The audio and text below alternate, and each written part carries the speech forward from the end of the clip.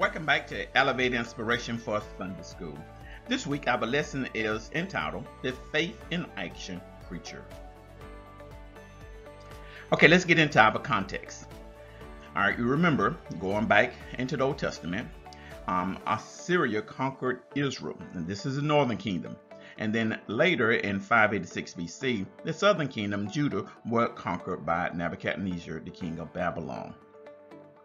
Then, all of a sudden, we have Cyrus, the Persian king, who defeated Babylon, and he released the Jews in exile to return home in Jerusalem in 538 BC. So, we actually have three waves. The first wave is led by Zerubbabel. And then the second wave is led by Ezra, and that's who we're going to focus on today. And then next week, we're going to look at the third wave that is led by Nehemiah, and that actually occurred in 444 BC. Ezra. Who is Ezra? Well, Ezra is a scribe of the law of Moses. Basically, if you look at that, if you actually go and look in the seventh chapter of Ezra, it says that Ezra came up from Babylon. He had favor with the king there, and he was a skilled scribe in the law of Moses. So God had gifted him to interpret the law of Moses, and then he became aware of the people of Israel had committed grave sins. Now notice there's an S on sins there.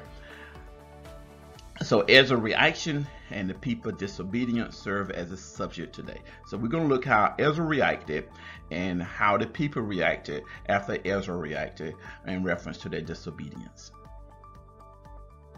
All right, so we're focusing on the Ezra, the 10th chapter, conviction of sin. I want you to notice here we have confession and weeping. So Ezra was praying, and while he was confessing, weeping, and bowing down in the house of God. Notice Ezra's physical posture, how it matched his spiritual posture before the Lord. Both body and spirit was marked by brokenness and sorrow. He wept before the temple that was constructed and was completed in 515 BC. So it says the house of God. This is a temple that the first wave went back and rebuilt. Okay, so this temple actually stands even in Jesus' time in the New Testament. It was not destroyed until AD 70 by the Roman government. So we have the leader weeping, confessing, and then all of a sudden we have a large assembly of women, men and women gathered from Israel, and they began to weep bitterly also.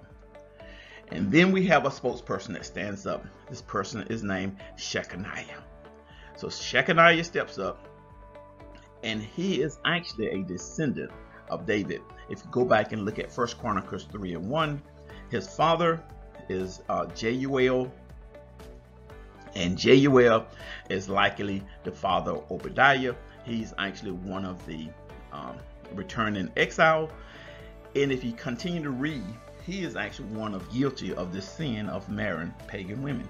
So what does Shechaniah say? Shechaniah said, we have trespassed against our God and have taken pagan wives. And then all of a sudden, it says there is hope. And it's amazing how hope appears once we start confessing our sin and crying out to God. Hope is always grounded in the possibility of God's mercy. David makes mention of this in Psalms 103:8 when he states, the Lord is merciful and gracious, slow to anger, and abounding in mercy. Hope leads to mercy. So in Israel, despite of all this that they're doing, we got hope. And then they comes and said, let us do according to the law. Shechaniah put it back into Ezra's hand. This is your responsibility, giving reverence to the leader, Ezra, the priest, the one that is a scribe in the law, and understand it.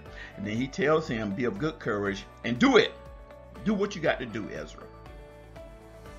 So the question that we're going to focus on is, what lesson do we learn from Ezra's remorse? Remember now, we want to look at Ezra and his reaction, and then we're going to look at factors that can be present for people that are truly regret their sins and repent of them. What are those factors?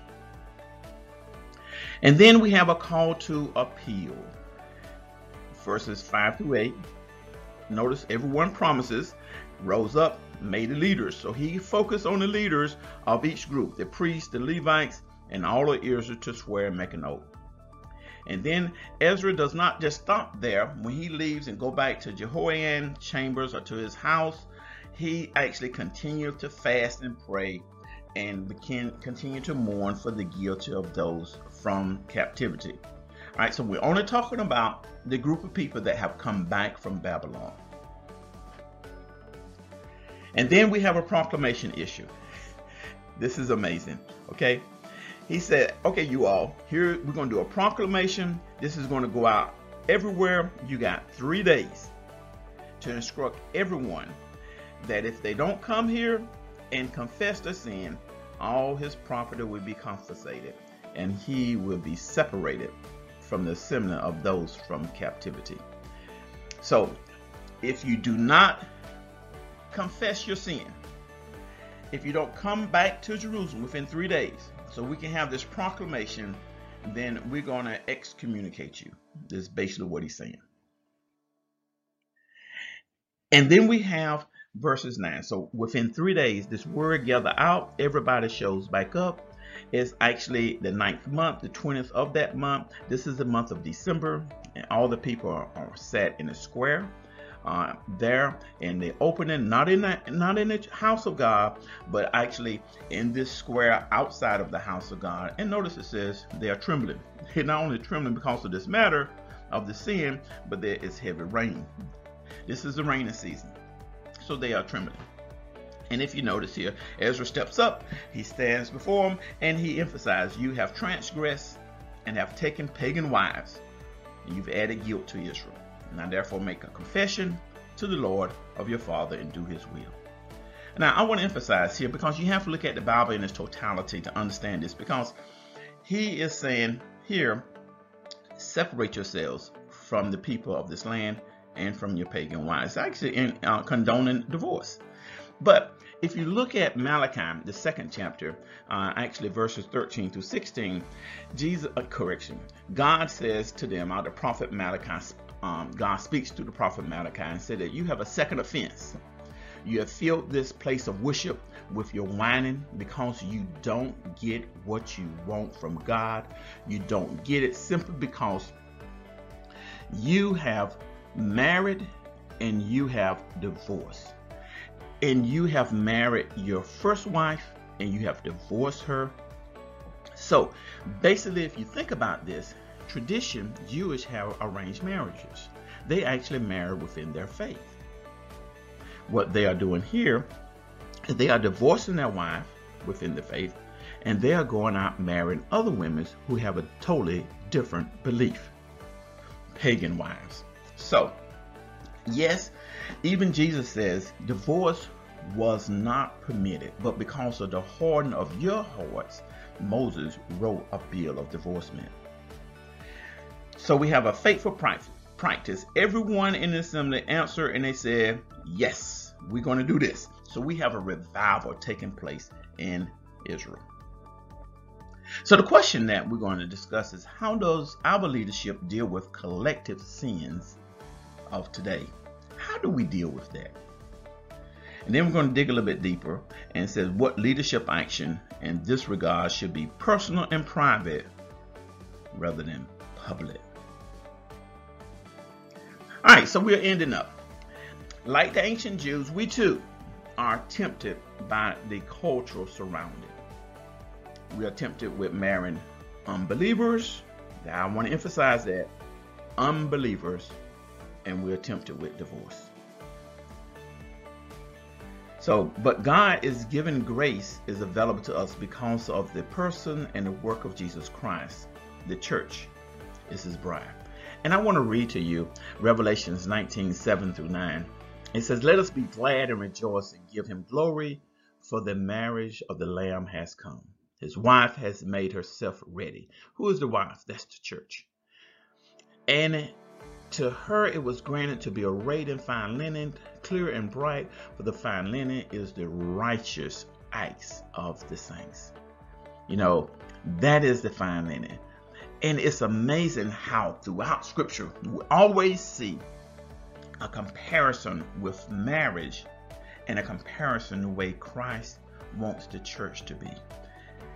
And like it says here, may we be faithful to our bridegroom. And who is that? That's Jesus Christ. Hey, I enjoyed this, you all. Thought to remember today is action is the hallmark for true conviction. I want to repeat that again. Action is the hallmark of true conviction.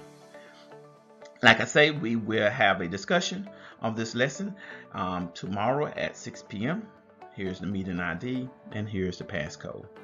And like I always say, see you in Sunday school.